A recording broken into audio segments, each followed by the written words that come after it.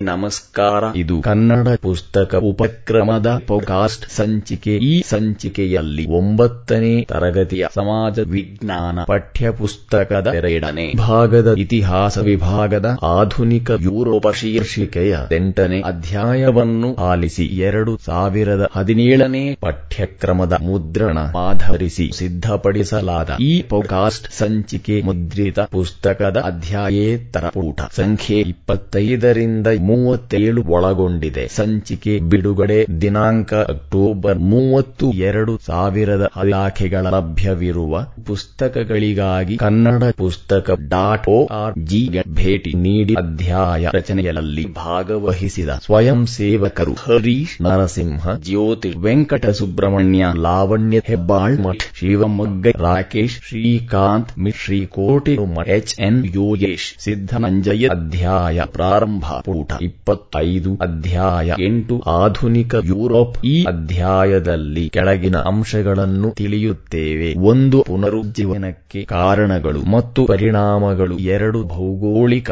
ಅನ್ವೇಷಣೆ ಮತ್ತು ಪರಿಣಾಮಗಳು. 3. ಮತ ಸುಧಾರಣೆಗೆ ಕಾರಣ ಮತ್ತು ಪರಿಣಾಮಗಳು. 4. ಕೈಗಾರಿಕಾ ಕ್ರಾಂತಿ ಮತ್ತು ಪರಿಣಾಮಗಳು. ಶೀರ್ಷಿಕೆ ಪುನರುಜ್ಜೀವನ ಅಥವಾ ದಿ ರಿನೈಸಾನ್ಸ್. ಪ್ರಾಚೀನ ಯುರೋಪಿನಲ್ಲಿದ್ದ ಪಶ್ಚಿಮ ರೋಮನ್ ಸಾಮ್ರಾಜ್ಯವು ಕ್ರಿಸ್ತಶಕ 5ನೇ ಶತಮಾನದಲ್ಲಿ ಅನಾಗರಿಕರ ದಾಳಿಗಳಿಂದ ನಾಶವಾಯಿತು. ಇಂತಹ ದಾಳಿಗಳಿಂದ ಕ್ರೈಸ್ತ ಧರ್ಮವನ್ನು ರಕ್ಷಿಸಿಕೊಳ್ಳಲು ರೋಮನ್ನಿನ ಕ್ಯಾಥೋಲಿಕರು ಪೋಪ್ನ ನಾಯಕತ್ವದಲ್ಲಿ ಸಂಘಟಿತರಾದರು. ಇದರ ಜೊತೆಗೆ ತಮ್ಮ ಹಿತಾಸಕ್ತಿಯನ್ನು ಕಾಪಾಡಿಕೊಳ್ಳಲು ಚರ್ಚ್ಗಳು ಜನರಲ್ಲಿ ಮೌಢ್ಯವನ್ನು ತುಂಬುವ ಕೆಲಸವನ್ನು ಮಾಡಿದವು. ಇವುಗಳ ಒಟ್ಟಾರೆ ಪರಿಣಾಮವೆಂದರೆ ಎಲ್ಲಾ ಕ್ಷೇತ್ರಗಳ ಪ್ರಗತಿ ಕುಂಠಿತಗೊಂಡಿತು. ಈ ಹಿನ್ನೆಲೆಯಲ್ಲಿ ಕಾಲಘಟ್ಟವನ್ನು ಕತ್ತಲೆ ಯುಗವೆಂದು ಕರೆಯಲಾಗಿದೆ. ದುರ್ಬಲ ರಾಜಪ್ರಭುತ್ವದ ಫಲವಾಗಿ ಲಿಗಮಾನ್ಯ ದೊರೆಗಳು ಪ್ರವರ್ಧಮಾನಕ್ಕೆ ಬಂದರು. ಯುರೋಪಿನ ಮಧ್ಯಮ ಮತ್ತು ಕೆಳವರ್ಗದ ಸಮಾಜ ತತ್ತರಿಸಿತು. 15ನೇ ಶತಮಾನದ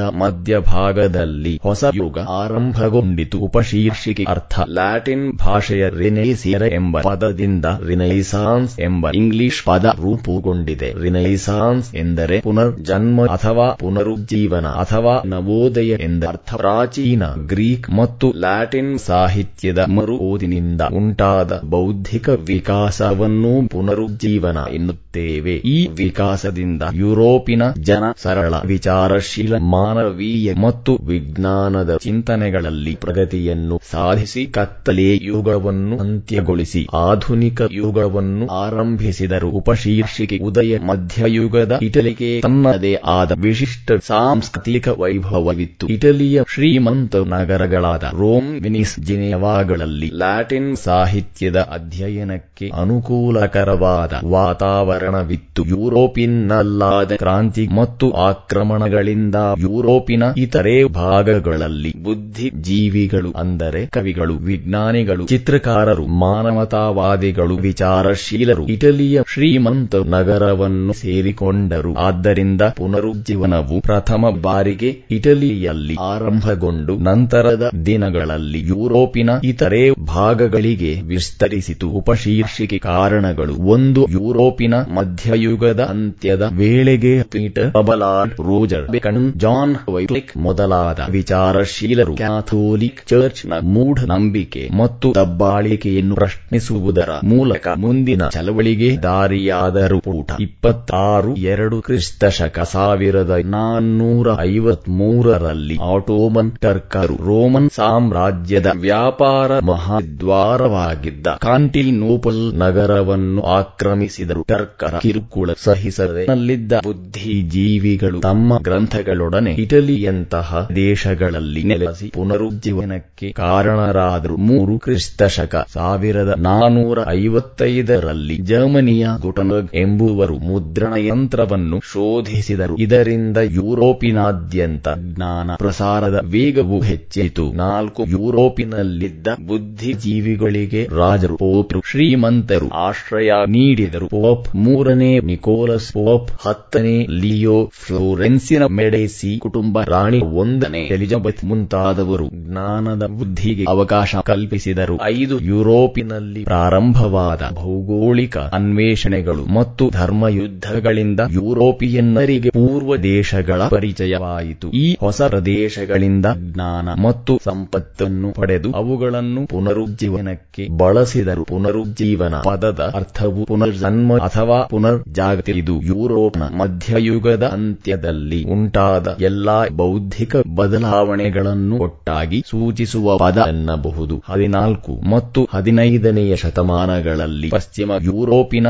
ಬಣ್ಣದ ಕಲೆ, ವಾಸ್ತುಶಿಲ್ಪ, ಧರ್ಮ, ತತ್ವಶಾಸ್ತ್ರ, ವಿಜ್ಞಾನ ಮತ್ತು ರಾಜಕೀಯ ವಿಷಯಗಳ ಬೆಳವಣಿಗೆಯನ್ನು ಪುನರುಜ್ಜೀವನ ಪದವು ಸೂಚಿಸುತ್ತವೆ. ಜ್ಞಾನ ಪುನರುಜ್ಜೀವನ ಚಳುವಳಿಯು ಮೊದಲಿಗೆ ಪ್ರಾರಂಭವಾದದ್ದು ಇಟಲಿಯಲ್ಲಿ, ಆನಂತರ ಅದು ಯುರೋಪಿನ ಇತರೆ ಭಾಗಗಳಿಗೆ ಹರಡಿತು. ಆದ್ದರಿಂದ ಇಟಲಿಯನ್ನು ಪುನರುಜ್ಜೀವನದ ತವರು ಎಂಬುದಾಗಿ ಕರೆಯುತ್ತಾರೆ. ಉಪಶೀರ್ಷಿಕೆ ಪುನರುಜ್ಜೀವನದ ಲಕ್ಷಣಗಳು. 1. ಪುನರುಜ್ಜೀವನ ಕಾಲದ ಜನರ ದೃಷ್ಟಿಕೋನ ಮಧ್ಯಯುಗಕ್ಕಿಂತಲೂ ಭಿನ್ನವಾಗಿತ್ತು. ಜಗತ್ತು ಮತ್ತು ಮಾನವನನ್ನು ಕುರಿತು ಜನರ ಅಭಿಪ್ರಾಯ ಬದಲಾಯಿತು. ಇದನ್ನು ಮಾನವತಾವಾದ ಎಂದು ಕರೆಯಲಾಯಿತು. ಮಾನವತಾವಾದಿಗಳು ಉತ್ಕೃಷ್ಟ ಸಾಹಿತ್ಯದ ಬಗ್ಗೆ ಆಸಕ್ತಿ ತಳೆದರು. ಮಾನವ ಜೀವನಕ್ಕೆ ಸಂಬಂಧಿಸಿದ ಕ್ರಮಗಳಿಗೆ ಒತ್ತು ನೀಡುವ ಪ್ರಯತ್ನ ನಡೆದವು. 2. ಪುನರುಜ್ಜೀವನ ಕಾಲದ ಬರಹಗಾರರಿಂದ ಇಂಗ್ಲಿಷ್, ಇಟಾಲಿಯನ್ ಮತ್ತು ಜರ್ಮನ್ ಭಾಷೆಗಳಲ್ಲಿ ಸಾಹಿತ್ಯ ಶ್ರೀಮಂತವಾಯಿತು. 3. ಆರ್ಥಿಕ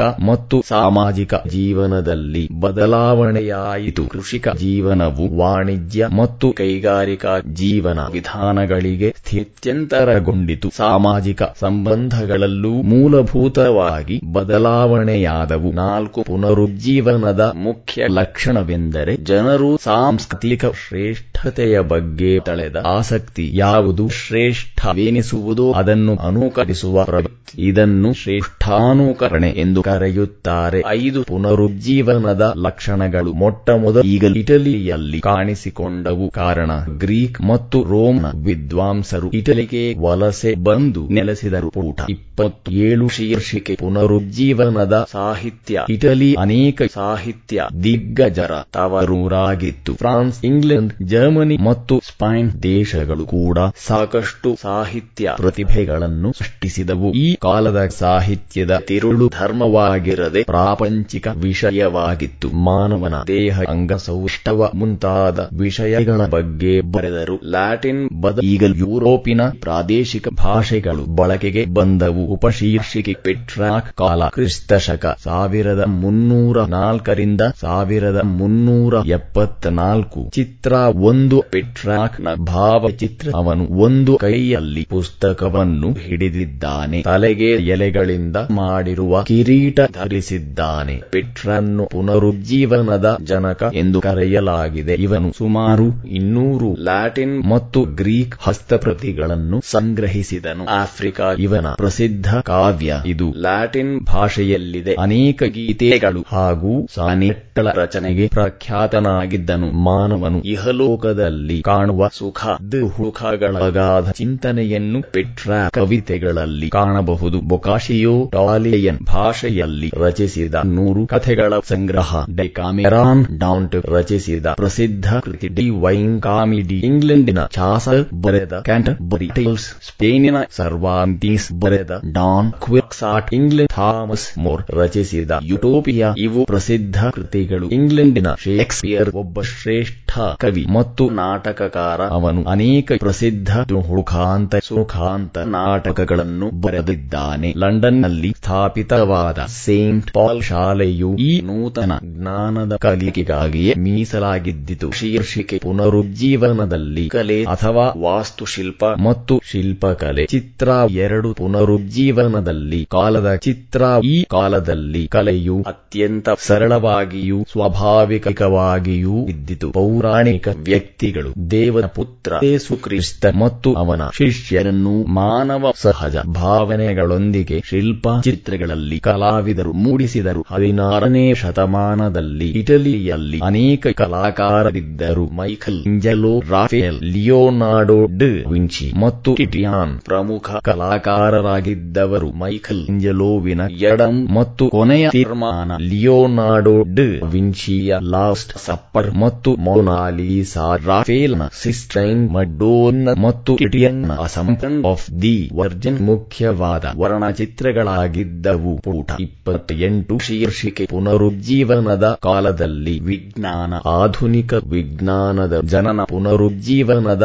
ಕಾಲದಿಂದಲೇ ಆಧುನಿಕ ವಿಜ್ಞಾನವು ಜನ್ಮ ತಾಳಿತು. ವಿಜ್ಞಾನವು ಧಾರ್ಮಿಕ ನಂಬಿಕೆಗಳನ್ನು ಬದಿಗೊತ್ತಿ ಹೊಸ ಶೋಧಗಳನ್ನು ಪ್ರಕಟಿಸಿತು. ಮಾನವನ ಬಗ್ಗೆ ತಿಳಿಯುವ ಆಸಕ್ತಿಯು ಈ ಕಾಲದಲ್ಲಿ ಹೊಸ ಆವಿಷ್ಕಾರಗಳಿಗೆ ನಾಂದಿಯಾಯಿತು. ಮಧ್ಯ ಕಾಲದಲ್ಲಿ ಜನರು ಯಾವುದೇ ರೀತಿ ಪ್ರಶ್ನಿಸದೆ ಎಲ್ಲವನ್ನೂ ಒಪ್ಪಿಕೊಳ್ಳುತ್ತಿದ್ದರು. ಅವಶ್ಯಕತೆ ಮತ್ತು ಪ್ರಶ್ನಿಸುವ ಮನೋಭಾವ ಬೆಳೆದಂತೆ ವೈಜ್ಞಾನಿಕ ಸಂಶೋಧನೆಗಳು ಹೆಚ್ಚಿದವು. ಫ್ರಾನ್ಸಿಸ್ ಬೇಕನ್ ಪ್ರಾಚೀನ ವೈಜ್ಞಾನಿಕ ತೀರ್ಮಾನಗಳು ಪರಿಣತ ಜ್ಞಾನವನ್ನು ಪ್ರತಿನಿಧಿಸುವುದಿಲ್ಲವೆಂದು ಘೋಷಿಸಿದನು. ಡೆಸ್ಕಾರ್ಟಿಸ್ನು ಸಂದೇಹ ಮಾರ್ಗಕ್ಕೆ ಕೊಡುಗೆ ನೀಡಿ ಯಾವುದನ್ನೇ ಆದರೂ ಒಪ್ಪಿಕೊಳ್ಳುವ ಮೊದಲು ಈಗಲೂ ಪ್ರಶ್ನಿಸುವ ವಿಷಯವನ್ನು ಮಂಡಿಸಿದನು. ಪೋಲೆಂಡಿನ ಕೋಪರ್ನಿಕಸ್ನು ಗ್ರೀಸ್ನ ಟಾಲೆಮಿಯ ಭೂಕೇಂದ್ರದ ವಾದವು ಸುಳ್ಳೆಂದು ತೋರಿಸಿ ಗ್ರಹಗಳ ಸೂರ್ಯ ಕೇಂದ್ರೀಯತ ಸಿದ್ಧಾಂತವನ್ನು ಪ್ರತಿಪಾದಿಸಿದನು. ಉಪಶೀರ್ಷಿಕೆ ಕೆಪ್ಲರ್. ಚಿತ್ರ 3. ಕೆಪ್ಲರ್ನ ಭಾವಚಿತ್ರ. ಕೆಪ್ಲರನು ಒಬ್ಬ ಜರ್ಮನಿಯ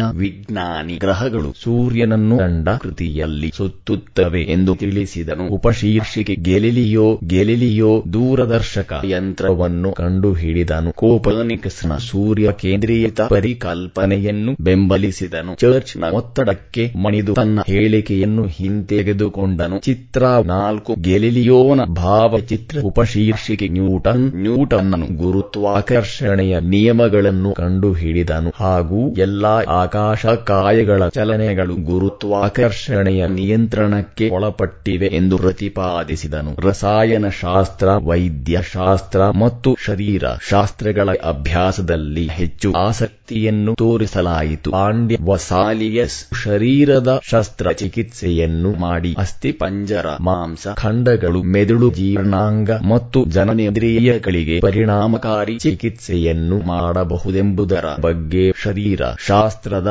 ಮೇಲೆ ವೈಜ್ಞಾನಿಕ ಗ್ರಂಥವನ್ನು ಬರೆದನು. ಉಪಶೀರ್ಷಿಕೆ ಪುನರುಜ್ಜೀವನದ ಪರಿಣಾಮಗಳು. ಒಂದು ಪುನರುಜ್ಜೀವನವು ಯುರೋಪಿನ ಮಧ್ಯಯುಗದ ಜ್ಞಾನದ ಕತ್ತಲೆಯನ್ನು ಅಂತ್ಯಗೊಳಿಸಿ ಆಧುನಿಕ ಜ್ಞಾನವನ್ನು ಪರಿಚಯಿಸಿತು. 2 ಪುನರುಜ್ಜೀವನವು ಮತ ಸುಧಾರಣೆಗೆ ನಾಂದಿಯಾಯಿತು. ಕ್ಯಾಥೋಲಿಕ್ ಚರ್ಚ್ನ ಮೂಢನಂಬಿಕೆ ಮತ್ತು ದಬ್ಬಾಳಿಕೆಯನ್ನು ಕೊನೆಗಾಣಿಸಿ ಮಾನವೀಯ ಮತ್ತು ವ್ಯಕ್ತಿ ಸ್ವಾತಂತ್ರ್ಯಕ್ಕೆ ಒತ್ತು ನೀಡಿತು. ಪುಟ 29. 3. ಪುನರುಜ್ಜೀವನದ ಕಾಲದ ಕಲೆ, ಸಾಹಿತ್ಯ ಮತ್ತು ವಿಜ್ಞಾನದ ಪ್ರಗತಿಯು ವಿಶಾಲವಾದ ಚಿಂತನೆಗಳ ಬೆಳವಣಿಗೆಗೆ ದಾರಿಯಾಯಿತು. 4. ಪುನರುಜ್ಜೀವನ ಮಾನವನ ಸಹಜ ಕುತೂಹಲ ಮತ್ತು ಜ್ಞಾನದಾಹವನ್ನು ಹೆಚ್ಚಿಸಿ ಭೌಗೋಳಿಕ ಅನ್ವೇಷಣೆಗಳಿಗೆ ಕಾರಣವಾಯಿತು. 5. ಯುರೋಪಿನ ದೇಶೀಯ ಭಾಷೆಗಳಾದ English, German, Spanish, French, Italian ಮತ್ತು ಇತರ ಭಾಷೆಗಳು ಅಪಾರ ಬೆಳವಣಿಗೆಗಳನ್ನು ಕಂಡವು. ಶೀರ್ಷಿಕೆ ಭೌಗೋಳಿಕ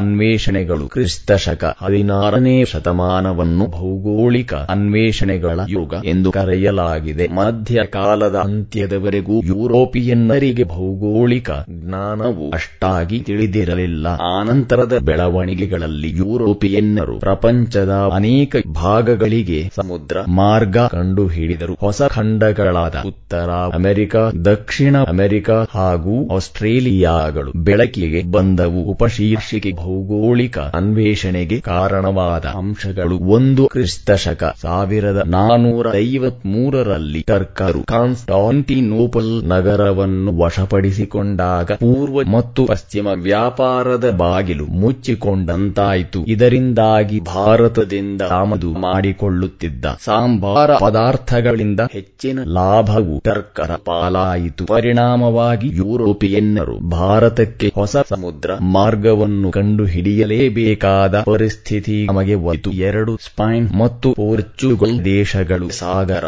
ವ್ಯಾಪಾರಿಗಳಾದ ಅರಬ್ಬರ ವಿರುದ್ಧ ಸ್ಪರ್ಧಿಸಲು ಇಚ್ಛೆ ಹೊಂದಿದ್ದವು. ಇದರಿಂದ ಸಾಹಸಿ ನಾವಿಕರಿಗೆ ಸ್ಥಳೀಯ ಜನರು ಶ್ರೀಮಂತರು ಪ್ರೋತ್ಸಾಹಿಸಿದರು. 3. ಹೊಸ ದೇಶಗಳನ್ನು ಕಂಡುಹಿಡಿದರೆ ಕ್ರೈಸ್ತ ಮತವನ್ನು ಹರಡಬಹುದೆಂಬ ಆಶಯವೂ ಇತ್ತು. 4. ಪೂರ್ವ ದೇಶಗಳ ಕಡೆ ಸಮುದ್ರ ಪ್ರಯಾಣದ ಸಾಹಸಕ್ಕೆ ಕೈ ಹಾಕಿದ್ದ ಮಾಡಿದ್ದು ಯುರೋಪಿಯನ್ನರಲ್ಲಿ ಕುತೂಹಲ ಕೆರಳಿಸಿತು. ಸಾಂಬಾರು ಪದಾರ್ಥಗಳು, ರೇಷ್ಮೆ, ಹತ್ತಿ, ಮಸ್ಲಿನ್, ಬಟ್ಟೆ ಮುಂತಾದ ವಸ್ತುಗಳನ್ನು ತಂದು ಲಾಭ ಪಡೆಯಲು ಮುಂದಾದರು. 5 ಪುನರುಜ್ಜೀವನ ಕಾಲದ ವೈಜ್ಞಾನಿಕ ಪ್ರಯೋಗಗಳಿಂದ ಭೂಮಿ ಗುಂಡಾಗಿದೆ ಎಂದು ಸಾಬೀತಾಯಿತು. ನಾವಿಕರ ದಿಕ್ಸೂಚಿ ಮತ್ತು ಲೋಹ ಉಪಕರಣಗಳು ನಾವಿಕರಿಗೆ ಸಮುದ್ರದಲ್ಲಿ ಸಂಚರಿಸಲು ಸಹಾಯಕವಾದುವು. ನಕ್ಷೆಗಳು ಮತ್ತು ಭೂಪಟಗಳು ನಾವಿಕರಿಗೆ ಸಿಗುವಂತಾಯಿತು. 6 ಪ್ರಖ್ಯಾತ ಪ್ರವಾಸಿಯಾದ ಮಾರ್ಕೊ ಪೋಲೋ ಪೂರ್ವ ದೇಶಗಳಾದ ಚೀನಾ ಮತ್ತು ಭಾರತಕ್ಕೆ ಭೇಟಿ ನೀಡಿ ಅಲ್ಲಿನ ಸಂಪತ್ತಿನ ವಿವರಣೆಯನ್ನು ತನ್ನ ಕೃತಿಯಾದ ಟ್ರಾವೆಲ್ಸ್ ಮ್ಯಾಪ್ ಮಾರ್ಕೊ ಪೋಲೋನಲ್ಲಿ ವಿವರಿಸಿದನು. ಈ ವಿವರಣೆಯು ಸಂಪತ್ತಿನ ವ್ಯಾಮೋಹವಿದ್ದ ಯುರೋಪಿಯನ್ನರನ್ನು ಈ ದೇಶಗಳಿಗೆ ಬರಲು ಪ್ರೋತ್ಸಾಹಿಸಿತು. ಪುಟ 30 ಉಪಶೀರ್ಷಿಕೆ ದಿಕ್ಸೂಚಿ ನಾವಿಕರು ತಲುಪಬೇಕಾದ ಪ್ರದೇಶದ ದೂರ ಮತ್ತು ಮಾರ್ಗಗಳನ್ನು ತಿಳಿಯಲು ಉಪಯೋಗಿಸುವ ಸಾಧನ. ಉಪಶೀರ್ಷಿಕೆ ಲೋಹ, ಸೂರ್ಯ, ಗ್ರಹಗಳು ಮತ್ತು ನಕ್ಷತ್ರಗಳಿಗೆ ಭೂಮಟ್ಟದಿಂದಿರುವ ದೂರ ಹಾಗೂ ಕಾಲವನ್ನು ತಿಳಿಸುವ ಸಾಧನ. ಶೀರ್ಷಿಕೆ ಭೂಶೋಧನೆಗಳು. ಮಧ್ಯಯುಗದ ನಂತರ ಭೂ ಅನ್ವೇಷಣೆ ಕಾರ್ಯದಲ್ಲಿ ತೊಡಗಿದ ಮುಖ್ಯ ರಾಷ್ಟ್ರಗಳೆಂದರೆ ಪೋರ್ಚುಗಲ್ ಮತ್ತು ಸ್ಪೇನ್. ನಾವಿಕ ಹೆನ್ರಿಯು ಕಳುಹಿಸಿದ್ದ ನಾವಿಕರು ದೀರ್ಘಕಾಲ ಓಡಾಡಿ ಆಫ್ರಿಕಾ ಖಂಡದ ಪಶ್ಚಿಮ ಕರಾವಳಿಯನ್ನು ಸಾಕಷ್ಟು ದಕ್ಷಿಣದವರೆಗೆ ಶೋಧಿಸಿದ್ದರು. ಬಾರ್ಥಲೋಮ್ಯೂ ಡಯಾಸ್ ಎಂಬ ನಾವಿಕನು ಆಫ್ರಿಕಾದ ದಕ್ಷಿಣ ಭಾಗವನ್ನು ತಲುಪಿ ಅದನ್ನು ಗುಡೋಪ್ ಭೂಶಿರ ಎಂದು ಕರೆದನು. ಕ್ರಿಸ್ತಶಕ 1498ರಲ್ಲಿ ವಾಸ್ಕೋ ಡ ಗಾಮನು ಆಫ್ರಿಕಾದ ಗುಡೋಪ್ ಭೂಶಿರವನ್ನು ಸುತ್ತು ಹಾಕಿ ಹಿಂದೂ ಮಹಾಸಾಗರವನ್ನು ದಾಟಿ ಭಾರತದ ಕಲ್ಲಿಕೋಟೆಯನ್ನು ತಲುಪಿದನು. ಸಾಗರ ಮಾರ್ಗದಿಂದ ಭಾರತವನ್ನು ತಲುಪುವ ಯುರೋಪಿಯನ್ನರ ಕನಸು ನನಸಾಯಿತು. ಚಿತ್ರ 5 ಪ್ರಪಂಚ ನಕ್ಷೆ. ಹೊಸ ಸಮುದ್ರ ಮಾರ್ಗ. ಈ ನಕ್ಷೆಯಲ್ಲಿ ಹೊಸ ಸಮುದ್ರ ಮಾರ್ಗಗಳನ್ನು ತೋರಿಸಲಾಗಿದೆ. ಯುರೋಪ್ನಿಂದ ಆಫ್ರಿಕಾ, ಟರ್ಕಿ, ಪರ್ಷಿಯಾ ಹಾಗೆ ಭಾರತ ಉಪಖಂಡ, ಆಗ್ನೇಯ ಏಷ್ಯಾ ಮತ್ತು ಪೂರ್ವ ಸಮುದ್ರ ಮಾರ್ಗಗಳನ್ನು ತೋರಿಸಲಾಗಿದೆ. ಪುಟ 31 ಜಿನೋವಾ ನಗರದ ನಾವಿಕ ಕ್ರಿಸ್ಟೋಫರ್ ಕೊಲಂಬಸ್ ಸ್ಪೇನ್ನ ದೊರೆಯ ನೆರವಿನಿಂದ ಕ್ರಿಸ್ತಶಕ 1492ರಲ್ಲಿ ಅಟ್ಲಾಂಟಿಕ್ ಸಾಗರವನ್ನು ದಾಟಿ ಕೆರಿಬಿಯನ್ಸ್ ಅಥವಾ ವೆಸ್ಟ್ ಇಂಡೀಸ್ನ ಬಹಾಮಾ ದ್ವೀಪವನ್ನು ತಲುಪಿದನು. ಅಮೆರಿಗೋ ವೆಸುಸ್ಸಿ ಇಟಲಿಯವನು ಯುರೋಪಿನಿಂದ ಪಶ್ಚಿಮಕ್ಕೆ ಸಂಚರಿಸಿ ಅಮೆರಿಕವನ್ನು ಕಂಡುಹಿಡಿದನು. ಪೋರ್ಚುಗೀಸರ ಕಬ್ರಾಲ್ ಸಾಲಿವಾಹನ ಶಕ 1500ರಲ್ಲಿ ಬ್ರೆಜಿಲ್ ತಲುಪಿದರೆ ಬಲ್ಭೌಮಪನಾಮ ಜಲಸಂಧಿ ಬಳಿ ಬೆಟ್ಟವೊಂದನ್ನು ಏರಿ ಪಶ್ಚಿಮಕ್ಕೆ ವಿಶಾಲ ಸಾಗರವನ್ನು ಕಂಡನು. ಇದೇ ಪೆಸಿಫಿಕ್ ಸಾಗರ. ಇನ್ನೊಬ್ಬ ಪೋರ್ಚುಗೀಸ್ ನಾವಿಕ ಫರ್ಡಿನಾಂಡ್ ಮೆಗೆಲನ್ ಭೂಶಿರವನ್ನು ಸುತ್ತುವರಿದ ಮೊದಲನೆಯವನು. ಸುಮಾರು 5 ತಿಂಗಳ ಕಾಲ ಪ್ರಯಾಣಿಸಿ ಕ್ರಿಸ್ತಶಕ 1520ರಲ್ಲಿ ದಕ್ಷಿಣ ಅಮೆರಿಕಾವನ್ನು ತಲುಪಿದನು. ಅಲ್ಲಿಂದ ಹಿಂದೂ ಮಹಾಸಾಗರದ ಮೂಲಕ ಫಿಲಿಪೈನ್ಸ್ ಇನ್ನು ತಲುಪಿದನು. ಅವನ ಒಂದು ಹಡಗು ಇಂದಿನ ಇಂಡೋನೇಷ್ಯಾ ದ್ವೀಪಗಳ ಮಧ್ಯದಲ್ಲಿ ಸಾಗಿ ಭೂಮಿಯ ಪ್ರಥಮ ಪ್ರದಕ್ಷಿಣೆ ಹಾಕಿ ಕೇಪ್ ಆಫ್ ಗುಡೋಪ್ ಮಾರ್ಗವಾಗಿ ಸ್ಪೇನ್ಗೆ ತಲುಪಿತ್ತು. ಉಪಶೀರ್ಷಿಕೆ ಭೂಶೋಧನೆಯ ಪರಿಣಾಮಗಳು. 1 ಯುರೋಪಿಯನ್ನರು ಅಮೆರಿಕ, ಆಫ್ರಿಕಾ ಮತ್ತು ಏಷ್ಯಾದೊಂದಿಗೆ ನೇರ ಸಂಪರ್ಕ ಸಾಧಿಸಿ ಅಪಾರ ಸಂಪತ್ತು ಗಳಿಸಿದ್ದಲ್ಲದೆ ಜ್ಞಾನವನ್ನು ಸಂಪಾದಿಸಿದರು. 2 ಯುರೋಪಿನ ಆರ್ಥಿಕ ವ್ಯವಸ್ಥೆಯ ಚಹರೆ ಬದಲಾಗಿ ಇಟಲಿ ಮತ್ತು ಜರ್ಮನಿ ಶ್ರೀಮಂತಿಕೆ ಕುಸಿದು ಇಂಗ್ಲೆಂಡ್ ಮತ್ತು ಫ್ರಾನ್ಸ್ ನಂತಹ ದೇಶಗಳು ಪ್ರಬಲ ಸಾಮ್ರಾಜ್ಯಗಳನ್ನು ಕಟ್ಟಿಕೊಂಡವು. 3 ಇಂಗ್ಲೆಂಡ್ ಮತ್ತು ಫ್ರಾನ್ಸ್ ದೇಶಗಳು ಅಮೆರಿಕ ಮತ್ತು ಭಾರತಗಳಲ್ಲಿ ಮಾರುಕಟ್ಟೆಗಳನ್ನು ವಿಸ್ತರಿಸುವ ಮೂಲಕ ವಸಾಹತುಗಳನ್ನು ಸ್ಥಾಪಿಸಿ ಆರ್ಥಿಕವಾಗಿ ಅಪಾರ ಲಾಭ ಗಳಿಸಿದರು. 4 ಹೊಸ ಭೂ ಪ್ರದೇಶಗಳಿಗೆ ತೆರಳಿದ ಕ್ರೈಸ್ತ ಧರ್ಮ ಪ್ರಚಾರಕರು ತಮ್ಮ ಧರ್ಮವನ್ನು ಇತರೆ ದೇಶಗಳಿಗೆ ಪರಿಚಯಿಸಿದರು. 5 ಈ ಅನ್ವೇಷಣೆಗಳಿಂದ ಪೂರ್ವ ಮತ್ತು ಪಶ್ಚಿಮ ದೇಶಗಳ ನಡುವೆ ಸಂಸ್ಕೃತಿಯ ವಿನಿಮಯವಾಗಿ ಹೊಸ ಜ್ಞಾನವನ್ನು ಪಡೆದರು. 6 ಮೆಗಲ್ಲಾನ್ನ ಯಾನದಿಂದ ಭೂಮಿಯು ಚಪ್ಪಟೆಯಾಗಿಲ್ಲ, ದುಂಡಾಗಿದೆ ಎಂದು ಪ್ರಾಯೋಗಿಕವಾಗಿ ಸಾಬೀತಾಯಿತು. 7 ಉತ್ತರ ಅಮೆರಿಕಾದ ಆರ್ಥಿಕ ಅಭಿವೃದ್ಧಿಗೆ ಆಫ್ರಿಕಾದ ನೀಗ್ರ ಜನರನ್ನು ಬಳಸಲು ಪ್ರಾರಂಭಿಸಿದ್ದರಿಂದ ಗುಲಾಮರ ವ್ಯಾಪಾರ ಅಸ್ತಿತ್ವಕ್ಕೆ ಬಂದಿತು. ಶೀರ್ಷಿಕೆ ಮತ ಸುಧಾರಣೆ. ಯುರೋಪಿನಲ್ಲಿ ಆಧುನಿಕ ಯುಗ ಗೋಚರಿಸುತ್ತಿದ್ದಂತೆ ಕ್ಯಾಥೋಲಿಕ್ ಚರ್ಚಿನ ಮತ್ತು ಪೋಪ್ನ ಅಧಿಕಾರವನ್ನು ಪ್ರಶ್ನಿಸಿ ನಡೆಸಿದ ಧಾರ್ಮಿಕ ಚಳವಳಿಯನ್ನು ಮತ ಸುಧಾರಣೆ ಎನ್ನುತ್ತೇವೆ. ಕ್ರೈಸ್ತ ಧರ್ಮದ ಮೂಲ ಮಂತ್ರ ಸರಳತೆಯನ್ನು ಬದಿಗೊತ್ತಿದ್ದ ಪರಿಣಾಮವಾಗಿ ಪೋಪರು ಆಡಂಬರ ಮತ್ತು ಚರ್ಚ್ನ ದಬ್ಬಾಳಿಕೆಯ ವಿರೋಧವಾಗಿ ಮಾರ್ಟಿನ್ ಲೂಥರ್ ಜರ್ಮನಿಯಲ್ಲಿ ಬೃಹತ್ ಚಳವಳಿಯನ್ನು ಪ್ರಾರಂಭಿಸಿದನು. ಈ ಚಳವಳಿ ಮುಂದೆ ಕ್ರೈಸ್ತ ಧರ್ಮದಲ್ಲಿ ತೊಡಕು ಉಂಟು ಮಾಡಿದ್ದಲ್ಲದೆ ಕ್ಯಾಥೋಲಿಕ್ಕರನ್ನು ತಾವೇ ವಿಮರ್ಶಿಸಿಕೊಳ್ಳುವ ಪ್ರತಿ ಸುಧಾರಣೆ ಹಂತಕ್ಕೆ ತಲುಪಿಸಿತು. ಪುಟ 32 ಉಪಶೀರ್ಷಿಕೆ ಕಾರಣಗಳು. 1. ಅನೇಕ ಕ್ರೈಸ್ತ ಸನ್ಯಾಸಿಗಳು ಮತ್ತು ಪೋಪರು ತ್ಯಾಗ ಜೀವನವನ್ನು ನಡೆಸುವ ಬದಲಿಗೆ ಲೌಕಿಕ ಸುಖದಲ್ಲಿ ಮುಳುಗಿದರು. ಅನೇಕರು ನೀತಿಬಾಹಿರ ಕೃತ್ಯಗಳನ್ನು ನಡೆಸಿದರು. ಪೋಪರು ಧಾರ್ಮಿಕತೆಯನ್ನು ಸುಧಾರಿಸುವುದನ್ನು ಬಿಟ್ಟು ರಾಜಕೀಯದಲ್ಲಿ ಆಸಕ್ತಿ ವಹಿಸಿದರು. ಇಟಲಿಯ ಬೊಕಾಶಿಯೋ, ಹಾಲೆ ನಿರಾಸಸ್ ಮತ್ತು ಇಂಗ್ಲೆಂಡ್ ಜಾನ್ ವೈಕ್ಲಿಫ್ ಇಂತಹ ಕೃತ್ಯಗಳನ್ನು ಖಂಡಿಸಿದರು. 2. ಪುರೋಹಿತ ವರ್ಗದವರಲ್ಲಿ ಎಲ್ಲರೂ ವಿದ್ವಾಂಸರಾಗಿರಲಿಲ್ಲ. ಬೈಬಲ್ನ ಅಭ್ಯಾಸದಿಂದ ದೂರ ಸರಿದರು. ಚರ್ಚ್ನಲ್ಲಿ ನಡೆಯುತ್ತಿದ್ದ ವಿದ್ಯಮಾನಗಳಲ್ಲಿ ಇವರು ಪಾಲುದಾರರಾಗಿದ್ದರು. 3. ಮಧ್ಯಯುಗದಲ್ಲಿ ಪೋಪರ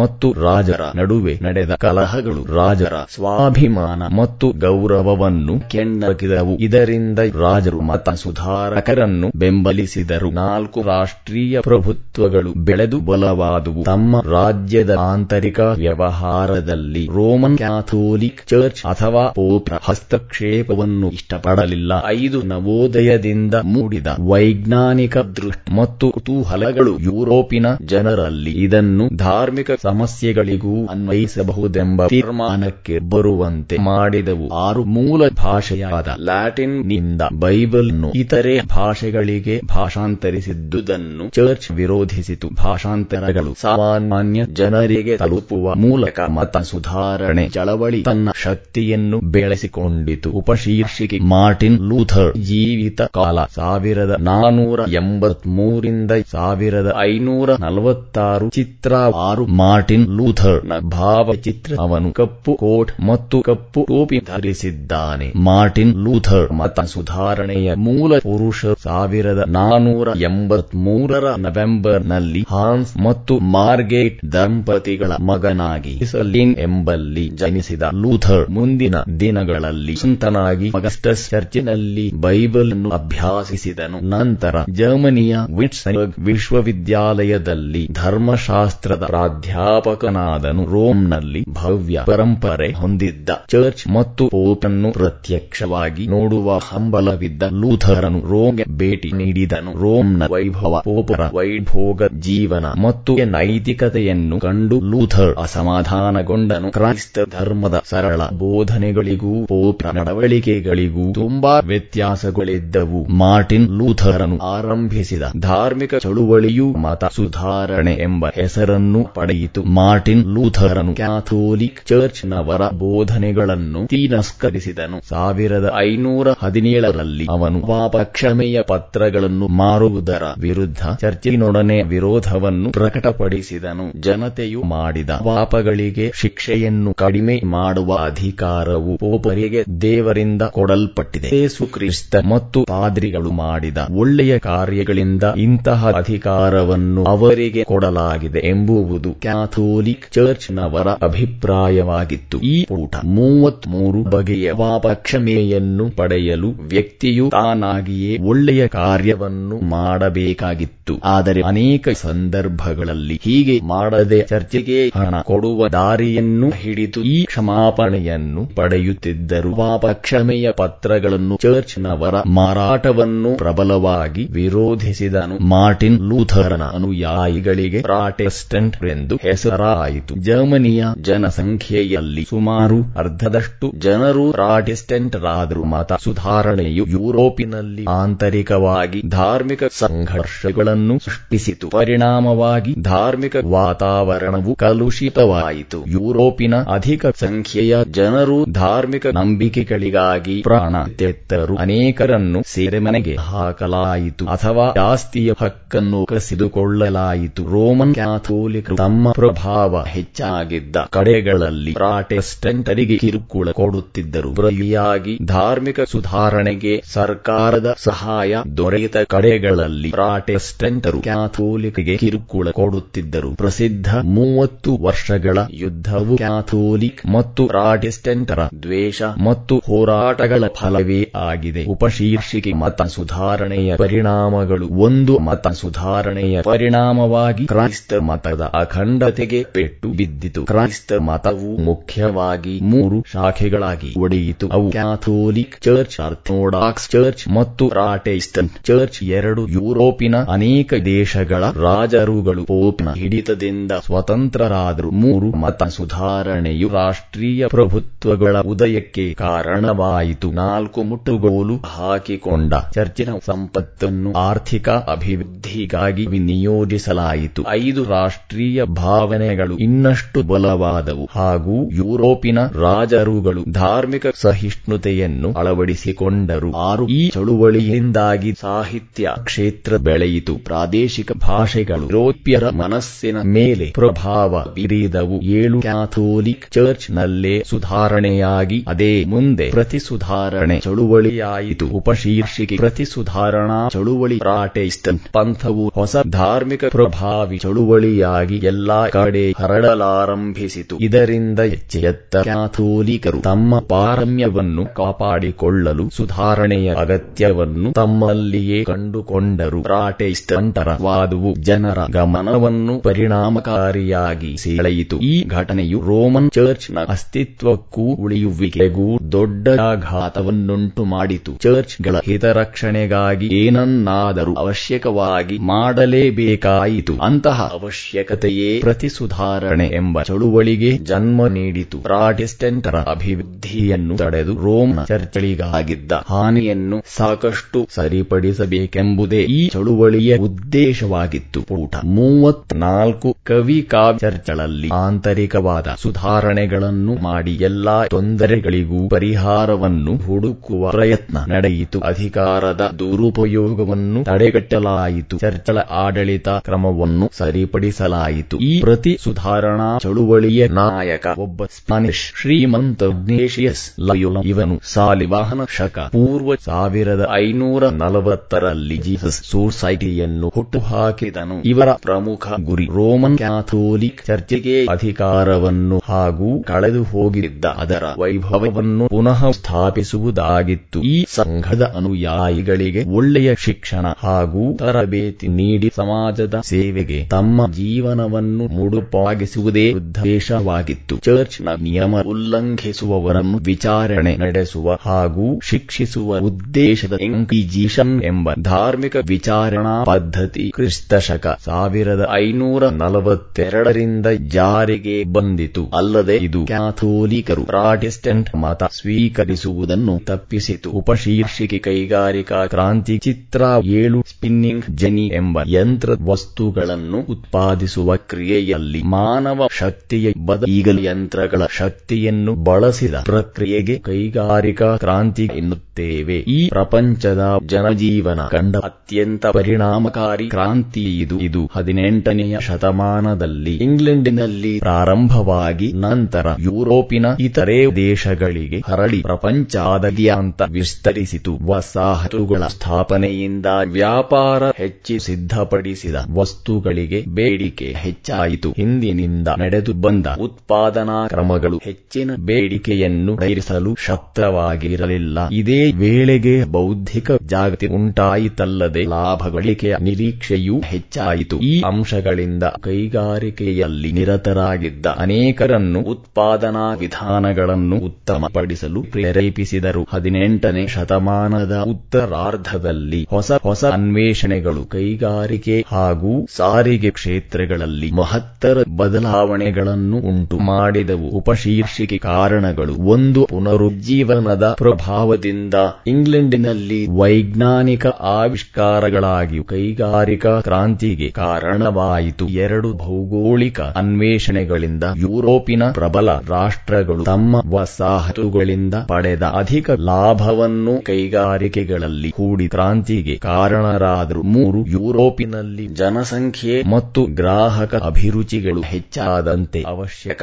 ವಸ್ತುಗಳ ಬೇಡಿಕೆ ಹೆಚ್ಚಾಗಿ ವೈಜ್ಞಾನಿಕ ಸಂಶೋಧನೆಗಳು ಅನಿವಾರ್ಯ ಅನಿವಾರ್ಯವಾದವು. ಪುಟ 35. ಇಂಗ್ಲೆಂಡಿನಲ್ಲಿದ್ದ ರಾಜಕೀಯ ಸ್ಥಿರತೆ, ಉತ್ತಮ ಜಲಸಾರಿಗೆ ಸಂಪರ್ಕ, ನೈಸರ್ಗಿಕ ಸಂಪನ್ಮೂಲಗಳು ಕೈಗಾರಿಕಾ ಕ್ರಾಂತಿಗೆ ಕಾರಣವಾದವು. 5. ಯುರೋಪಿನಲ್ಲಿ ಧರ್ಮಯುದ್ಧಗಳಿಂದ ಬೇಸತ್ತಿದ್ದ ವಿಜ್ಞಾನಿಗಳು, ತಂತ್ರಜ್ಞರು ಮತ್ತು ಕುಶಲಕರ್ಮಿಗಳು ಇಂಗ್ಲೆಂಡಿನಲ್ಲಿ ನೆಲೆಸಿ ಕೈಗಾರಿಕಾ ಕ್ರಾಂತಿಯಲ್ಲಿ ಭಾಗಿಯಾದರು. ಇದು ಪ್ರಾರಂಭವಾದದ್ದು ಇಂಗ್ಲೆಂಡಿನಲ್ಲಿ, ಅನಂತರ ಅದು ಪ್ರಪಂಚದ ಇತರೆ ದೇಶಗಳಿಗೆ ಹರಡಿತು. ಕ್ರಾಂತಿ ಎಂದರೆ ಸಾಮಾನ್ಯವಾಗಿ ರಾಜಕೀಯ ಕ್ಷೇತ್ರದಲ್ಲಿ ಆಗುವಂತಹ ಶೀಘ್ರಗತಿಯ ಮತ್ತು ಹಿಂಸಾತ್ಮಕವಾದ ಭಾರಿ ಬದಲಾವಣೆ. ಆದರೆ ಇಂಗ್ಲೆಂಡಿನ ಕೈಗಾರಿಕಾ ಕ್ರಾಂತಿಯಲ್ಲಿ ಆ ರೀತಿಯ ಶೀಘ್ರಗತಿಯ ಮತ್ತು ಹಿಂಸಾತ್ಮಕ ಬದಲಾವಣೆಗಳನ್ನು ಇರಲಿಲ್ಲ. ಬದಲಾವಣೆಗಳು ಮಂದಗತಿಯು ಅನುಕ್ರಮವಾದವು ಮತ್ತು ಅವಿಚ್ಛಿನ್ನವಾದವು ಆಗಿದ್ದವು, ಆದರೆ ಅವು ವ್ಯಾಪಕವಾದವು, ದೂರಗಾಮಿಯೂ ಆಗಿದ್ದವು. ಕ್ರಿಸ್ತಶಕ 1760ಕ್ಕೆ ಮುಂಚೆ ಇಂಗ್ಲೆಂಡ್ ಕೃಷಿ ಪ್ರಧಾನವಾದ ದೇಶವಾಗಿದ್ದರೂ ಬಟ್ಟೆಗಳು ಮತ್ತು ಹತ್ತಿ ಬಟ್ಟೆಗಳ ಕೈಗಾರಿಕೆಗಳು ಅಭಿವೃದ್ಧಿ ಹೊಂದಿದ್ದವು. ವ್ಯಾಪಾರ ಹೆಚ್ಚಿದಂತೆ ಎಲ್ಲೂ ಸಿದ್ಧಪಡಿಸಿದ ವಸ್ತುಗಳಿಗೆ ಬೇಡಿಕೆ ಹೆಚ್ಚಿತು, ಆದರೆ ಬೇಡಿಕೆಗೆ ಸರಿಹೊಂದುವಂತಹ ಉತ್ಪಾದನೆ ಆಗುತ್ತಿರಲಿಲ್ಲ. ಕುಶಲ ಕರ್ಮಿಗಳು ಕಚ್ಚಾ ವಸ್ತುಗಳ ಮೇಲೆ ಹೆಚ್ಚು ಬಂಡವಾಳ ಹೂಡಿ ಉತ್ಪಾದನಾ ವಿಧಾನವನ್ನು ತ್ವರಿತಗೊಳಿಸುವಂತಿರಲಿಲ್ಲ. ಆದ್ದರಿಂದ ಕೆಲವು ಶ್ರೀಮಂತರು ಈ ಕುಶಲ ಕರ್ಮಿಗಳನ್ನು ಕೂಲಿಗೆ ನೇಮಿಸಿಕೊಂಡು ಅವರಿಗೆ ಕಚ್ಚಾ ವಸ್ತುಗಳನ್ನು ನಮಗೆ ವಹಿಸಿ ಅವರು ಕಾರ್ಖಾನೆಗಳೆಂಬ ದೊಡ್ಡ ಕಟ್ಟಡಗಳಲ್ಲಿ ಕೆಲಸ ಮಾಡುವಂತೆ ಮಾಡಿದರು. ಇದೇ ಮುಂದೆ ಕಾರ್ಖಾನೆ ಪದ್ಧತಿಗೆ ನಾಂದಿಯಾಯಿತು. ಕಾರ್ಖಾನೆ ಮಾಲೀಕರು ಇಲ್ಲಿ ತಯಾರಾದ ವಸ್ತುಗಳನ್ನು ಮಾರಾಟ ಮಾಡಿ ಅಧಿಕ ಲಾಭ ಗಳಿಸಿದರು. ಕುಶಲ ಕರ್ಮಿಗಳು ಹಾಗೂ ಇತರೆ ಕಾರ್ಮಿಕರು ಬಡವರಾಗಿಯೇ ಮುಂದುವರಿದರು. ಕ್ರಿಸ್ತಶಕ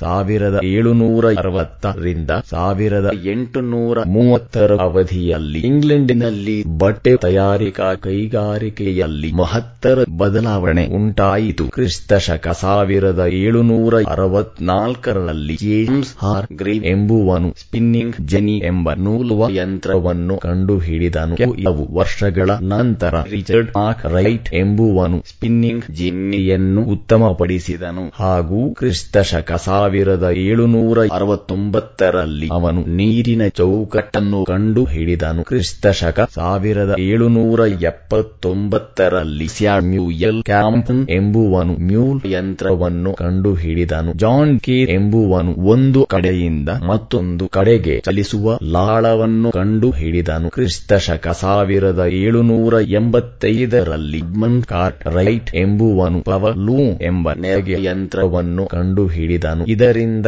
ಹೆಚ್ಚು ಬಟ್ಟೆಯನ್ನು ಸ್ವಲ್ಪ ಕಾಲದಲ್ಲಿ ಉತ್ಪಾದಿಸುವುದು ಸಾಧ್ಯವಾಯಿತು. ಕ್ರಿಸ್ತಶಕ 1793ರಲ್ಲಿ ವಿಟ್ ಎಂಬುವನು ಕಾಟನ್ ಎಂಬ ಯಂತ್ರವನ್ನು ಕಂಡುಹಿಡಿದನು. ಈ ಎಲ್ಲ ಆವಿಷ್ಕಾರಗಳು ನೂಲುವ, ನೆಯ್ಯುವ ಮತ್ತು ಹತ್ತಿಯಿಂದ ಬೀಜವನ್ನು ಬೇರ್ಪಡಿಸುವುದಲ್ಲದೆ ತೀವ್ರಗತಿಯ ಉತ್ಪಾದನೆಗೆ ಕಾರಣವಾದವು. ಹಾವೆಯ ಯಂತ್ರದ ಆವಿಷ್ಕಾರ ಕೈಗಾರಿಕಾ ಕ್ರಾಂತಿಯಲ್ಲಿ ಮಹತ್ತರವಾದ ಮೈಲಿಗಲ್ಲಾಯಿತು. ಕ್ರಿಸ್ತಶಕ 1705ರಲ್ಲಿ ಥಾಮಸ್ ಮ್ಯಾಕೋನೆಸ್ ಒಂದು ಹಾವೆಯ ಯಂತ್ರವನ್ನು ಕಂಡುಹಿಡಿದನು. ಕ್ರಿಸ್ತಶಕ 1774ರಲ್ಲಿ ಜೇಮ್ಸ್ ವ್ಯಾಟ್ ಎಂಬುವನು ಈ ಹಾವೆಯ ಯಂತ್ರವನ್ನು ಉತ್ತಮಪಡಿಸಿದನು. ಕ್ರಿಸ್ತಶಕ 1801ರಲ್ಲಿ ರಿಚರ್ಡ್ ಟ್ರೆವೆಥಿಕ್ ಎಂಬುವನು ವ್ಯಾಟ್ನ ಹಬೆ ಯಂತ್ರವನ್ನು ರೈಲು ಬಂಡಿಗೆ ಜೋಡಿಸಿ ರಸ್ತೆಯ ಮೇಲೆ ಚಲಿಸುವಂತೆ ಪುಟ 36 ಮಾಡಿದನು. ಆನಂತರ ಹಳಿಗಳ ಮೇಲೆ ಚಲಿಸುವ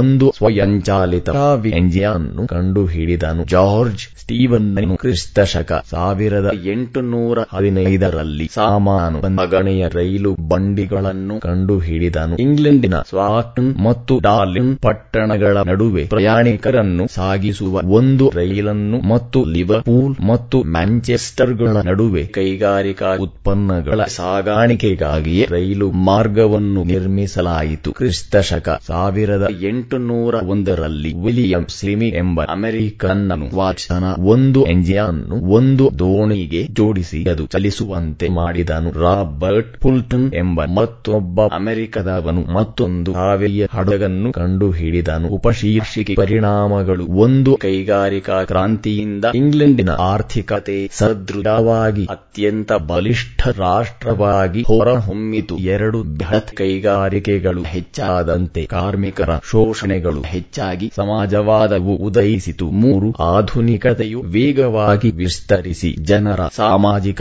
ಮತ್ತು ಆರ್ಥಿಕ ಜೀವನ ಮಟ್ಟವು ಅಭಿವೃದ್ಧಿಯಾಯಿತು. 4. ಕೈಗಾರಿಕಾ ಕ್ರಾಂತಿಯ ಸಂದರ್ಭದಲ್ಲಿ ಸಾರಿಗೆ ಸಂಪರ್ಕದ ಕ್ಷೇತ್ರದಲ್ಲಾದ ಸಂಶೋಧನೆಗಳಿಂದ ಇಡೀ ವಿಶ್ವವೇ ಒಂದು ಹಳ್ಳಿಯಂತೆ ಕಾಣಿಸಿತು. 5. ಕೈಗಾರಿಕಾ ಕ್ರಾಂತಿಯಿಂದ ಹೆಚ್ಚಿನ ಅಭಿವೃದ್ಧಿಯಾದರೂ ಜನಸಂಖ್ಯೆಯ ಹೆಚ್ಚಳದಿಂದ ಬಡತನ, ನಿರುದ್ಯೋಗ ಮತ್ತು ಆಹಾರ ಸಮಸ್ಯೆಗಳು ಗೋಚರಿಸಿದವು. 6. ಕೈಗಾರಿಕಾ ಕ್ರಾಂತಿಯಿಂದ ಶ್ರೀಮಂತ ಮತ್ತು ಬಡವರ ನಡುವಿನ ಅಂತರ ಹೆಚ್ಚಾಗಿ ವರ್ಗ ಸಂಘರ್ಷವು ಉದಯಿಸಿತು. ಶೀರ್ಷಿಕೆ: ಅಭ್ಯಾಸಗಳು. ವಿಭಾಗ 1. ಖಾಲಿ ಬಿಟ್ಟ ಸ್ಥಳಗಳನ್ನು ಸೂಕ್ತ ಪದಗಳಿಂದ ಪೂರ್ಣಗೊಳಿಸಿ. 1. ರಿನೈಸಾನ್ಸ್ ಎಂದರೆ ಬಿಟ್ಟ ಸ್ಥಳ. 2. ಪುನರುಜ್ಜೀವನ ಜನಕ ಎಂದು ಬಿಟ್ಟ ಸ್ಥಳನನ್ನು ಕರೆಯಲಾಗಿದೆ. 3. ಮಾರ್ಟಿನ್ ಲೂಥರ್ನ ಅನುಯಾಯಿಗಳು ಬಿಟ್ಟ ಸ್ಥಳ. 4. ಪ್ರತಿ ಸುಧಾರಣಾ ಚಳುವಳಿಯ ನಾಯಕ ಬಿಟ್ಟ ಸ್ಥಳ. 5. ಸ್ಪಿನ್ನಿಂಗ್ ಜೆನಿ ಯಂತ್ರವನ್ನು ಕಂಡು ಹಿಡಿದವನು ಬಿಟ್ಟ ಸ್ಥಳ. ವಿಭಾಗ 2. ಕೆಳಗಿನ ಪ್ರಶ್ನೆಗಳಿಗೆ ಗುಂಪಿನಲ್ಲಿ ಚರ್ಚಿಸಿ ಉತ್ತರಿಸಿ.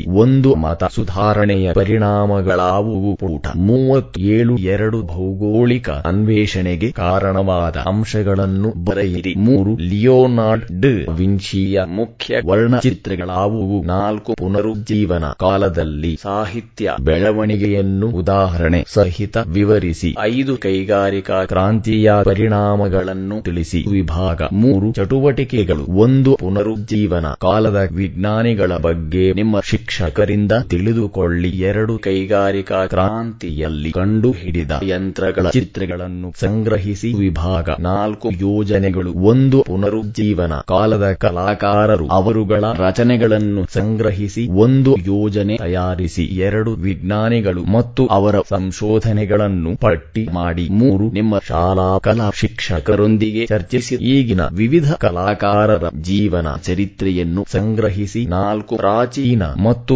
ಭಾರತದಲ್ಲಿದ್ದ ಮಧ್ಯಕಾಲದ ವಿಜ್ಞಾನಿಗಳ ಹೆಸರುಗಳು ಮತ್ತು ಅವರ ಸಂಶೋಧನೆಗಳನ್ನು ಪಟ್ಟಿ ಮಾಡಿ. ಅಧ್ಯಾಯ ಮುಕ್ತಾಯ.